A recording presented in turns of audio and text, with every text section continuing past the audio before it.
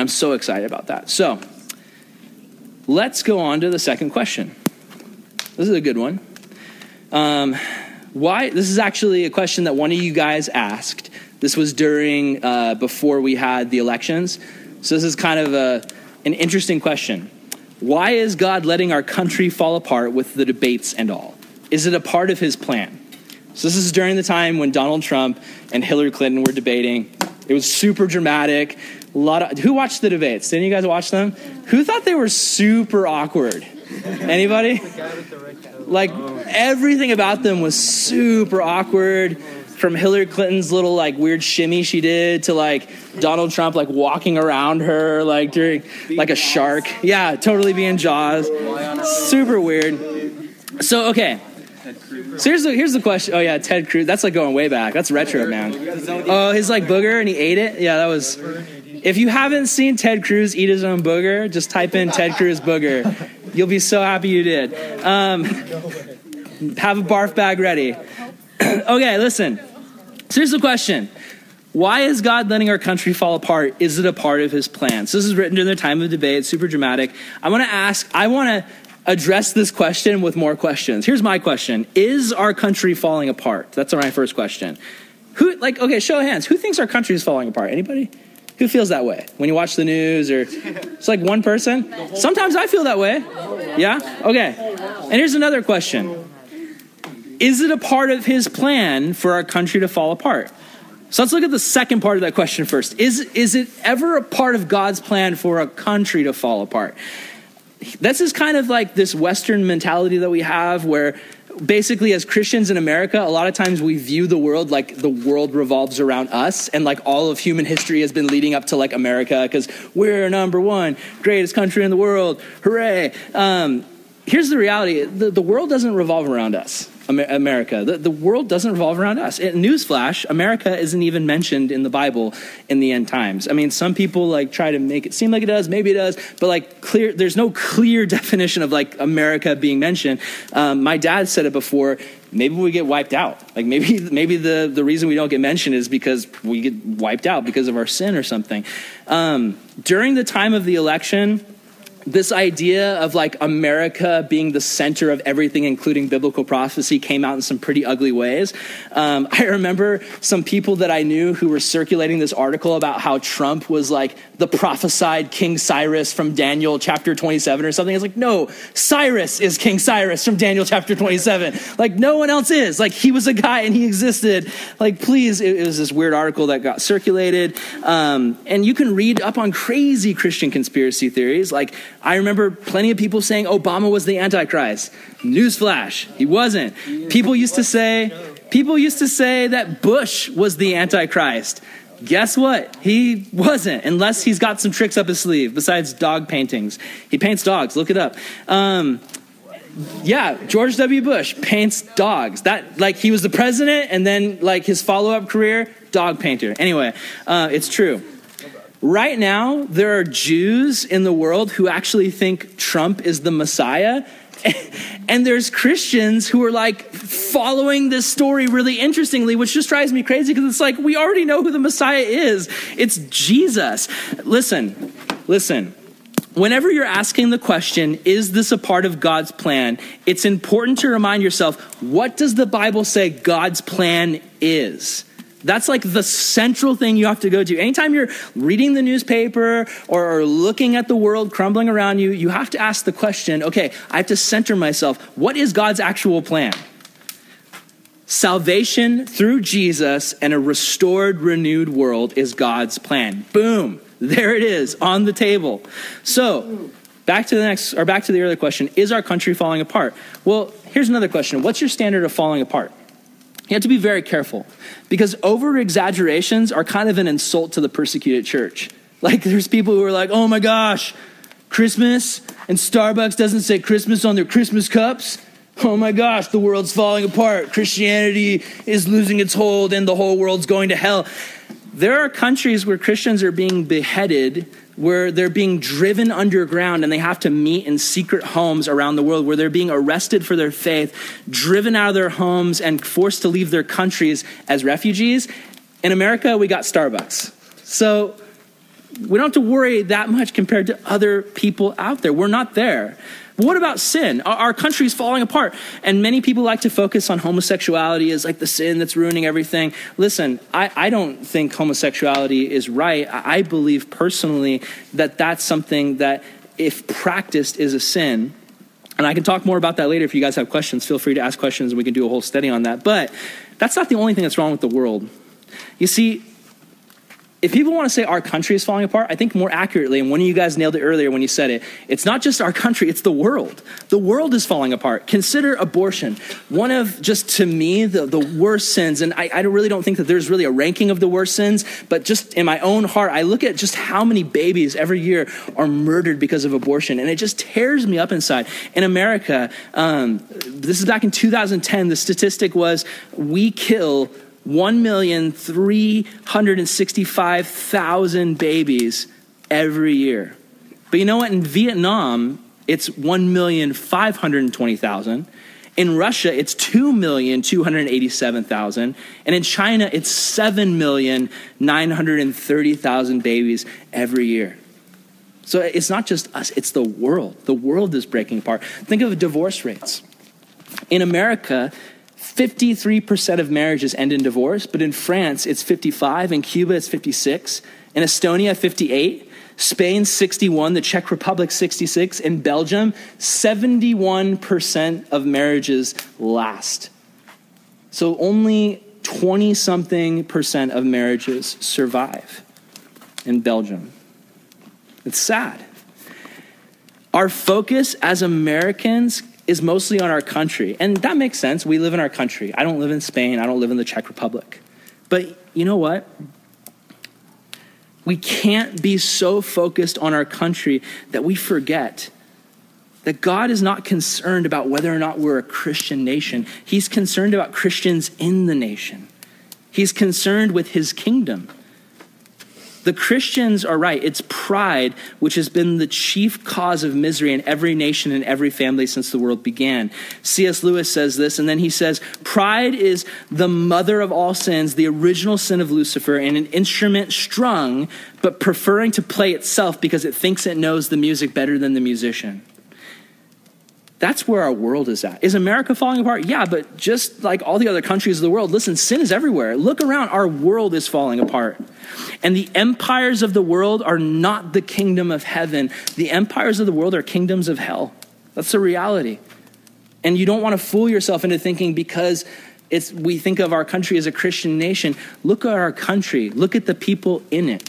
80% of the people in America call themselves Christians, but does that reflect the divorce rates and the abortion rates and the murder rates and just all of the things going on? Does that reflect the amount of disciples of Jesus you see on a regular basis? Would you say 80% of the people in your school are followers of Jesus and disciples and hardcore committed Christians? That's not what we see. Now, the question of, a country falling apart, is that part of God's plan? Well, there's a biblical principle, which is God giving us what we want. In Psalm 81, verses 8 through 16, God, I'm going to paraphrase, but what God basically says, it's talking to Israel. So picture Israel. He's talking to Israel and he's saying, Israel, listen, I would bless you. I would give you fruit and vegetables and grains, and I would bless your fields and I would bless your people, but you won't have any of me. You just want to do your own thing. So you know what? I give you over to your own desires. I give you over to them.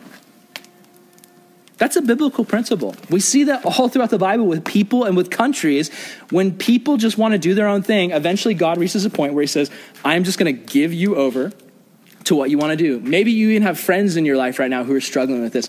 Maybe you have friends who at one point walked with Jesus and they were committed, but now they just want to do their own thing. And it seemed almost at one time they were kind of on the fence, but now they're just fully surrendered to their sin. Sometimes God lets people completely go off in their sin because he wants them to see the pain and destruction that comes from playing with sin. I can't tell you how many of my own friends who went off and for years just completely were given to sex and drugs and alcohol abuse and all of these things. And then they come back like 5 or 10 years later and they're like, I was so wrong and I just wasted 10 years of my life. God does that. There's this principle.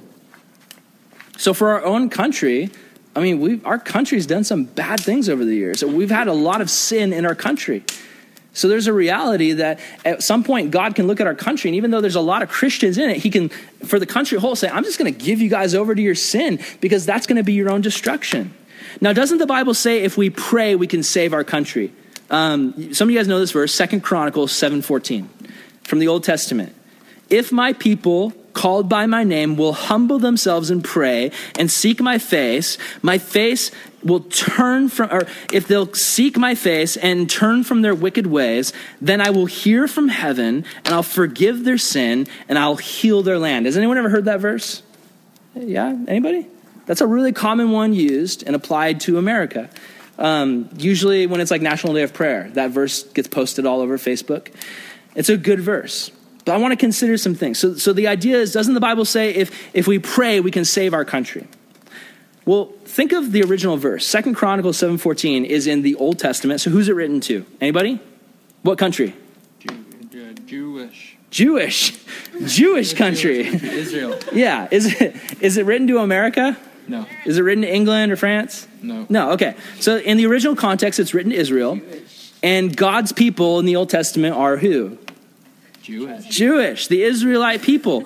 What's their hope? What are they putting all their hope in? The Messiah. And the land that they're living in, the promised land. Everything is led up to this land and the Messiah coming to the land. But today, what has happened? Where are we now in history? Who is God's people now? Nobody. It's followers of Christ. I mean, Israel has a very special place in God's plan, but God's plan was always to have a family, and it begins with Israel, God's chosen people, and then Messiah comes. And Messiah is there for the Jews, and many Jews follow Jesus, and then that bursts a movement out of the Jewish Christian movement in Israel that now spans the world. Now we're all a part of it. Like, you guys are a part of a movement that started in Israel with the Jews. So God's people is the Jewish and Gentile family of God, the Christians, all around the world. So for us, how can we apply this verse when we read it? Well, 2 ways. One, yes, pray for your country. Because think about it this way, like, make it really practical. If people are sinning all around your country, what will follow? What's the result of sin? Death, destruction. So if people in your country are sinning constantly, there's going to be a ton of death and destruction because of that. If people stop sinning and turn to God, will things get better? Yes. Think about it. You can apply this to anything. If your school is full of people sinning constantly, maybe it is. If you pray for your school and you get people in your school together and many people in your school turn to Christ, will things get better? Absolutely. If your family is full of sin, if like you love being here, but when you're with your family, it's just nonstop sin and just nonstop destruction, and you see sin just tearing your family apart constantly, if you pray for them and if you influence them to follow Jesus, will things get better? Yes. So yes, we need to pray for our country and our families and our schools. However, this is just a no. I think the Christians' application of this verse should be a little bit different than the original Jew. For the Jews, they focused on their land. For Christians, we have the full picture. For God so loved the what? World. Often we can have tunnel vision and we can only care about our own country. This isn't just American Christians. This is Christians in Germany. This is Christians in New Zealand. This is Christians in England. A lot of times we can really only focus on what's going on in our country. When was the last time you prayed for God to heal Iraq? When was the last time where you asked God to restore Uganda? When was the last time that you prayed, Lord, bless Syria? Or even like, Lord, bless Russia? That's a weird one right now. Think about this. Guys, when you take away the borders, what is our land? Just land. It's just land. It's just earth. What are we? We're earthlings. Jewish. I mean, you sound like you sound like an alien when you say it, but yeah, we're earthlings. We are all a part. We are the world. We are the children. Listen, guys, my encouragement for Christians around the world, including you guys, and why do I tell you guys this? Like, I hope you guys don't think I just like to hear myself talk. I love you guys. You guys are the next generation of influencers and world changers. You guys are the next generation that's going to raise up more disciples. When I'm old, you guys are going to be discipling people. Someone in this group one day may have my job. The reason I'm telling you guys this is because I want you to get the reality in your mind that the world is falling apart, not just our country, the world is falling apart. And if you care, what does that verse say? God's people, humble yourselves, pray and seek God. Turn from your sin, and God will heal. It's an awesome verse. There's this guy named G.K. Chesterton who I love. He's this British guy, and he was really influential in Christian writings. And he was this guy where people knew him, and the newspapers would interview him, and they asked him, G.K. Chesterton, what's wrong with the world? And his response was, gentlemen, I am. I love that response. He knows it's the sin in his own heart that's the problem. And if every human would get that, because we love to point fingers, if every human would get that, I'm the problem, what's wrong with this world, and Jesus is the answer. I'm the problem, not Trump, not Hillary, not Obama, not your friend at school or your frenemy, or the person who's making your life miserable, not your dad, not your mom, not your sister, not your brother, not your uncle, not your aunt, not your friend who backstabbed you. If we get the reality that my sin causes pain and destruction in the world, if we get that, amazing things happen, because when we humble ourselves and when we turn to God, there's so many times where I hear people use that verse. If our country would just humble itself and turn to God, what they really mean is if those people would humble themselves, if the homosexuals would just humble themselves, if the Democrats would just humble themselves, if the, fill in the blank. If those people would just humble themselves and pray, then everything would be better. Listen, if every one of us humbled ourselves and realized the sin in our life that causes destruction to other people, if we humbled ourselves and turned to God, that's where revival starts. Here's the amazing thing. This prayer is already being answered because the gospel is going out all over the world healing. People all over the world are being healed physically and spiritually. There's people who have sicknesses and people who have spiritual pain who are being healed by the gospel. Is our country falling apart? Yes. Is the world falling apart? Yes. Is it God's plan? No, God never causes sin. Our destruction is a result of us running into the fire. So sin is never God's plan. However, do you guys remember the story of Joseph? I'm not going to go through it, but what happens? He gets sold into slavery by his brothers. He ends up in Egypt. He sees his brothers again. He's like the vice president of Egypt. What does he say? What Satan meant for evil, God turned around for good. So whatever Satan throws at this world, no matter what country falls apart, God is always there to scoop up the pieces and make something beautiful out of the dust. Here's the bottom line. Does God judge sinful nations? Yes. Bottom line, all nations and empires are sinful, including America. But the bottom line for Christians is we are citizens of the kingdom of God. You see, once you're saved, it's like you get a new passport. You're a new citizen, not of America, not of England, not of Germany, not wherever. You are a citizen of the kingdom of God. Here's how you need to view yourself. And I really want you guys as the young generation to get this. View yourself as a citizen of the kingdom of God first and a citizen of wherever you live second. View yourself as a missionary to wherever you live. Think of yourself as I am a missionary in America. God has planted me in America. I am a missionary to the States. I am a missionary to Vista. I'm a missionary to Oceanside. I'm a missionary to Carlsbad. Because our faith is not in our country. If our country is destroyed due to its own sinfulness, let's say America gets so sinful it just consumes itself like the Roman Empire falls. Let's say an enemy attacks America. Let's say God just literally sends a fireball and destroys America. Listen, we're not destroyed because we have a bulletproof soul. We're citizens of the kingdom, so no matter what happens, whether the huge earthquake happens that everyone's talking about in California and the San Andreas fault line, like that movie, no matter what happens, we live forever. And the goal of our life right now is our mission to reach as many people as possible with the gospel. Revival starts in the heart. We're not a people called to be obsessed with what's going on in the world and how the world's going down in flames. We're called to be agents of the resurrection. We're called to reflect what heaven looks like so we can bring as many people as possible along for the ride. Revival starts with you.